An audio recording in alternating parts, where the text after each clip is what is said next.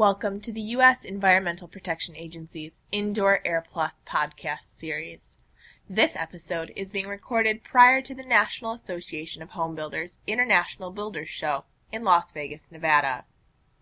The Indoor Air Plus team has the privilege of sitting down to have a conversation with Gord Cooke. Today's episode will cover some of what is being discussed here at IBS and some strategies, techniques, and building practices in regards to Indoor Air Plus. Hi, we're here at the National Association of Home Builders International Builders Show, just prior to the start of the show here in Nevada. And my name is Nick Hurst with ICF International. We'll be exhibiting here on behalf of Indoor Air Plus at IBS. But today we're lucky to have Gord Cooke of Construction Instruction with us, and he will also be speaking and demonstrating a number of topics during the show. So we're privileged to have him here with us discussing Indoor Air Plus. Gord, could you just give us a brief overview of what's about to transpire here at the show in general and kind of what you'll be doing? Yeah, thanks for having me, Nick. It's fun to be here. We've actually asked by NHB, what they call their high-performance building zone, to do a demonstration of some of the key aspects of building science. So sort of building science applied, if you will, taking some of the technologies, the elements that make for high performance, and just kind of showing them on stage. So I'll be working with two great guys, Walt and Rob, and they'll be building, and I'll kind of be narrating what they're up to. Awesome, fantastic. So can you tell us a little bit about high-performance homes, kind of the nexus, obviously, of energy efficiency and indoor air quality, and kind of how those two key elements of high-performance homes are going to fit into some of your presentations? Sure. It is kind of an interesting term, isn't it, high performance? We started out years ago with energy efficiency, and then there was a bit of a trend towards healthy homes, and now we've sort of coined this phrase, the phrase that seems to resonate with people is high performance.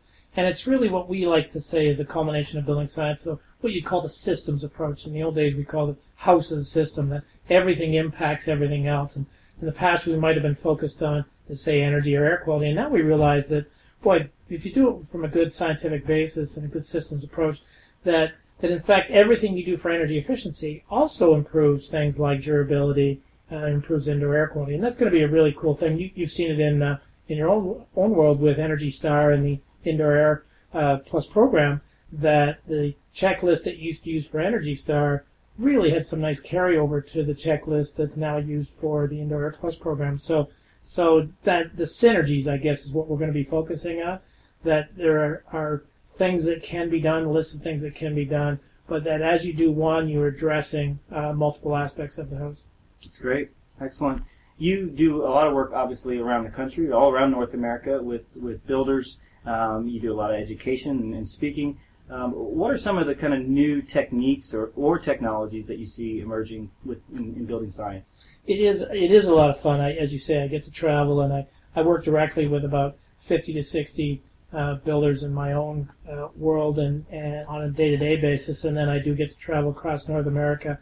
And there are these common themes, things that are happening, and some would say it's codes and emerging codes, and we're seeing codification, for example, of air tightness, something that we've been thinking about for a long time. I've personally been blower door testing houses for about 25 years, and now we're seeing that as part of code requirement in 2012 in the International Energy Code. We're seeing codification of things like exterior insulation, and insulation in general, more insulation in walls, and that's a good thing, obviously. It stops the flow of heat, but it also, back to that building science issue, we have to be a little careful, at least we have to understand how to apply that, because as we add more insulation to walls, we've stopped the flow of heat. That's great from an energy perspective, but if you stop the flow of heat, heat's really good at keeping things dry. So we've reduced the drying potential of walls. And these are the kinds of things that we like to help builders with and apply. So as builders move along this scale of energy and air tightness and more thermal insulation, we really need to remind them of the fundamentals of building science with respect to air, heat, and moisture flow. So some great new technologies coming with respect to mechanical systems, but always keeping in mind the management of water, I guess, is what we are trying to remind folks of as we travel the country. Absolutely. Well, okay, so I'm going to put you on the spot quickly here. In that regard, when it comes to indoor air quality in general, if you had to rank your top three items or concerns that you would see in the realm of indoor air quality, what would they be? Yeah, I think it's pretty easy. You said tree, and so the first one would be moisture control. All right. And the second very important one is moisture control. Okay. And the third most important thing is moisture control. So we say that kind of tongue in cheek, but in fact, if we split the building and we said moisture control and foundations, because we're connecting materials to wet soils everywhere. We build out of materials that are hygroscopic, concrete and wood, and yet we're building on wet soils. And so we try to help builders regardless of the type of foundation they're doing, whether it's crawl space, full basement, or slab on grade, worrying about moisture control at foundation level. Then we need to think about moisture control in the building envelope above grade. As I just said, we're adding more insulation, which reduces heat flow, which reduces drawing potential. So we have to do a better job of moisture control to things like rain screens and water management on the outside of the building. And then lastly, we need to think about water management inside of houses. That is, we're building tighter houses. People are spending more time indoors. They're doing more showering, more cooking, more cleaning than ever before. And we really have to think about moisture control, occupant moisture control. So 3 elements of moisture control. Obviously, as I said, a little tongue-in-cheek, 3 emerging technologies or 3 things that are on the go, moisture. But in addition to that, we're starting to see things like a real understanding and emphasis of ventilation, HVAC. We always like to remind heating contractors and air conditioning contractors that the term is HVAC, heating, ventilation, and air conditioning. And we always like to remind them to put the V back into HVAC, not to forget that ventilation is a very important function. So those would be the top 3, moisture, ventilation, and then proper HVAC design overall. Great. Well, Indoor Air Plus obviously does address moisture in a lot of different respects. We were over at the convention center a little earlier today, and they were obviously getting set up for a number of neat demonstrations, etc. When it comes to indoor air quality, specifically in crawl spaces and in basements, you had mentioned, this is obviously one of those kind of key aspects. And I noticed on the agenda you're going to be speaking a little bit about crawl spaces coming up here in the next couple of days. What would you say are kind of the key reasons that Indoor Air Plus has incorporated the requirement for a closed and conditioned crawl space for Indoor Air Plus homes? Yeah, it's a very important question, Nick. And as a northern climate guy who historically has done basements, we've always recognized that living in holes in the ground is not an easy thing to do.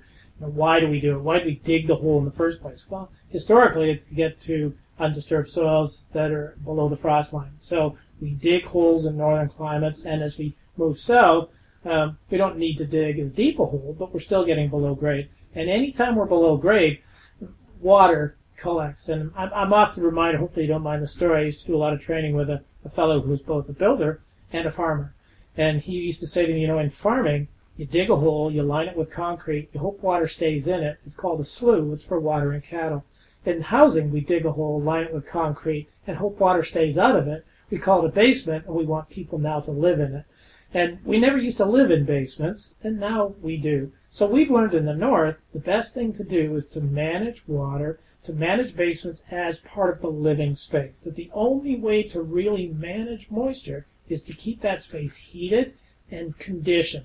And the same has to be true with crawl spaces. That is, anytime you're below grade, a little different if you're above grade and floodplain and so on, but if you're below grade at all, a crawl space should be really treated as a short basement. Learn from the guys north of you and understand that you really want to keep this part of the conditioned space.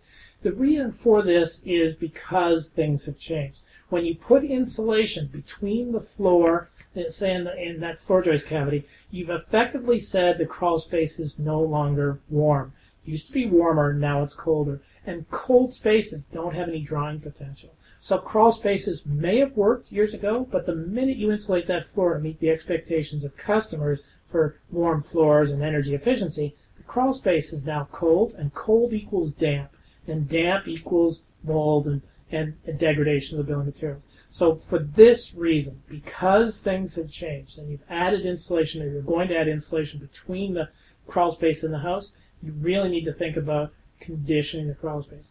And conditioning the crawl space isn't that difficult. Take the insulation you're going to put on the floor, put it on the side walls, maybe even insulate part of the slab, although that's not that important, but now make it part of the conditioned volume of the house. Not that difficult to do. It's just a little change in process. And what you'll find is that space now works much better. You have much better opportunity to control moisture levels in that space. And moisture is, as we just said, is the key determinant of the single most important thing that a builder can do to ensure good air quality for families living in the house. Yeah, absolutely. Makes a lot of sense. Getting back to some of the work that you've been doing with builders all across the country, all over North America, you have a very bright team of staff at Construction Instruction, and I'm sure you're recognizing some of those challenges that builders run into. What are some of the kind of the innovative new ideas that you and your team have kind of worked on recently, and bringing new opportunities to builders?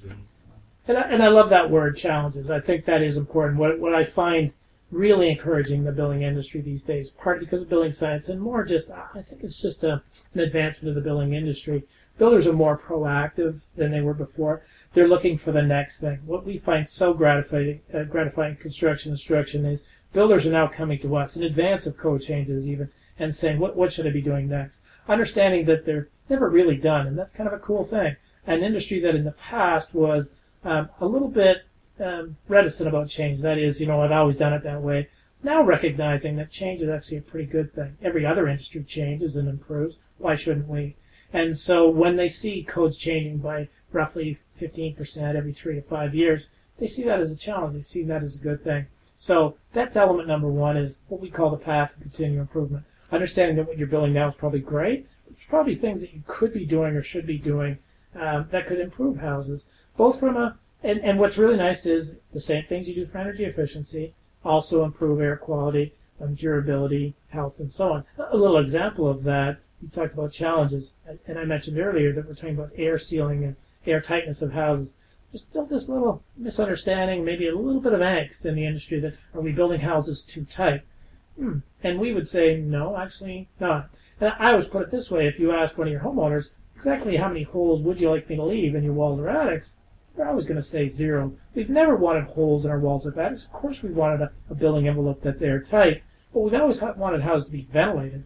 We used to provide windows for ventilation. In fact, we still do. The problem is homeowners don't seem to want to use them as much as they used to because of noise, dust, security issues, so they keep the windows closed. So this angst about, can we build a tight house and still make sure it's properly ventilated? And the answer is absolutely.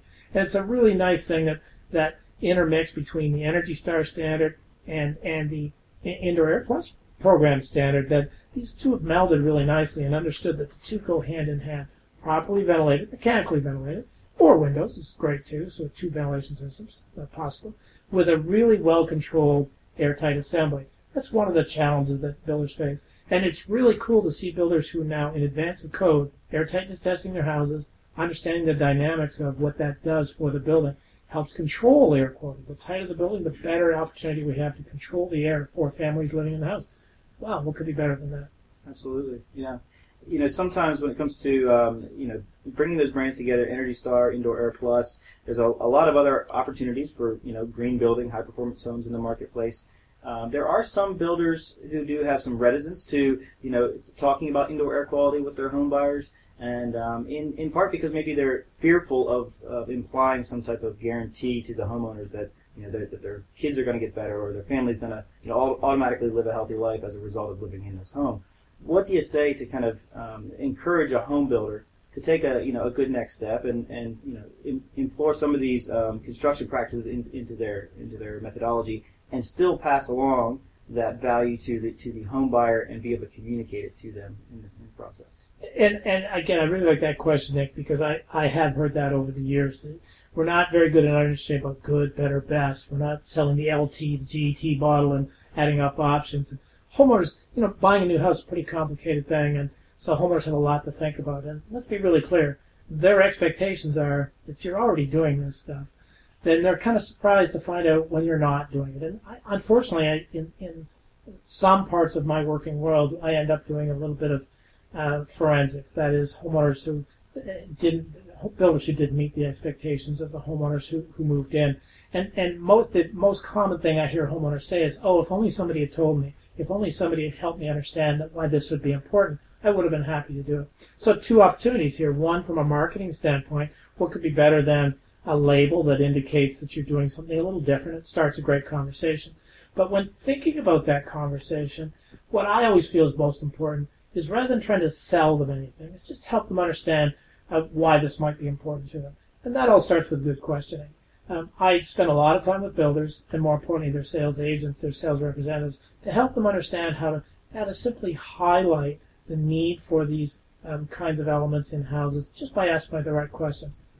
A good example would be simply asking folks, anybody in the household with asthma, allergies, respiratory problems.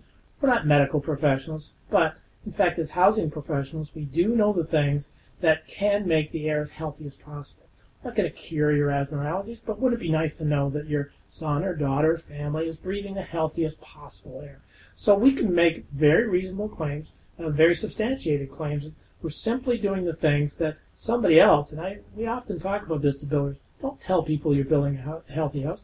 Tell people that you're building elements into your houses that somebody else has deemed to be healthier. And that's what could be better than EPA and the Indoor Air Plus program in order to highlight the key things that really make a difference in houses. So the use of the label and the checklist, I see no reason why a builder couldn't ask a few important questions. Anybody in the household with asthma, allergies? What's been your experience? What are your plans for the house in the future? And then just show them the elements that you feel, as a housing professional, would match their lifestyle. Because you work from home, here's some elements that I've included. Because you have a garage that's underneath your son's bedroom, here's the things that I've included. These are things that make sense based on my experience as a builder, and homeowners will agree with you every time. Right. Great points. There's a lot of focus in the industry nowadays on kind of smart technologies, interactive technologies. I think we'll probably see some of that over the next few days here at the International Builders Show. Certainly smartphone apps. I think that you're currently working on an app as well. Can you tell us a little bit about that? Yeah, construction instruction is actually more of an app specifically for the building industry and education. My two partners are very pleased to work with my mentor, Mark Liberté, and Justin Wilson. They developed this really cool app that it's really just an educational tool. What it does, it takes all the building science elements and puts them in a digital format, little animations, so that you can simply show your trade base without language barriers. Here, guys, do it this way. Just watch this video. Did you watch that? Do you want to watch it again? Because if you don't do it that way, I'm going to have you do it again. So a little 45-second, maybe a minute long vignettes of how to properly do a rain screen, how to properly insulate a basement, how to properly water manage a foundation. Great sponsors, in the program, Tyvek, Casella Dorkin, Owens Corning, some great folks who have helped us with this. But we're very excited because it allows us to do building science education with a bit of a takeaway. It's a free app, downloadable, constructioninstruction.com. There's lots of people who use it on a daily basis. Construction, guys, it's for builders, just to help them educate and communicate the changes that they want to make in their houses. Excellent. Good. Well, we hope to take a look at it very soon and hope others can find it useful as well. We certainly really appreciate you sitting down and taking the time with us today, Gord, to talk about building science and of course, from your expertise. And we'll let you get back to your preparations for IBS, and we hope you have a great week here at the show. For those of you listening, you can find out more information about Gord from his website, constructioninstruction.com. And be sure to check out Indoor Air Plus on Facebook and follow us on Twitter at EPAIA+. Thanks again for listening.